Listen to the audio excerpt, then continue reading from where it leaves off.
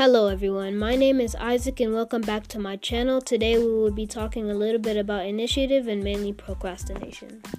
Procrastinators wait for something to happen. Initiators make something happen. You can choose which one you will be.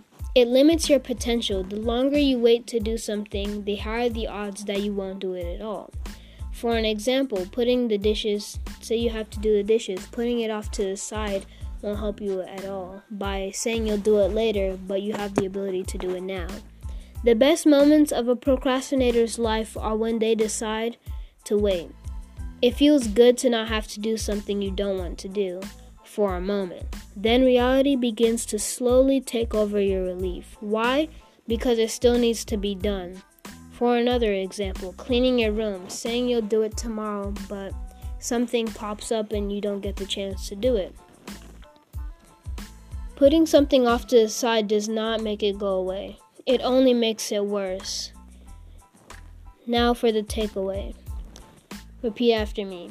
Today I will do less procrastinating and be more proactive. Will you join me in doing the same? Thank you. Bye.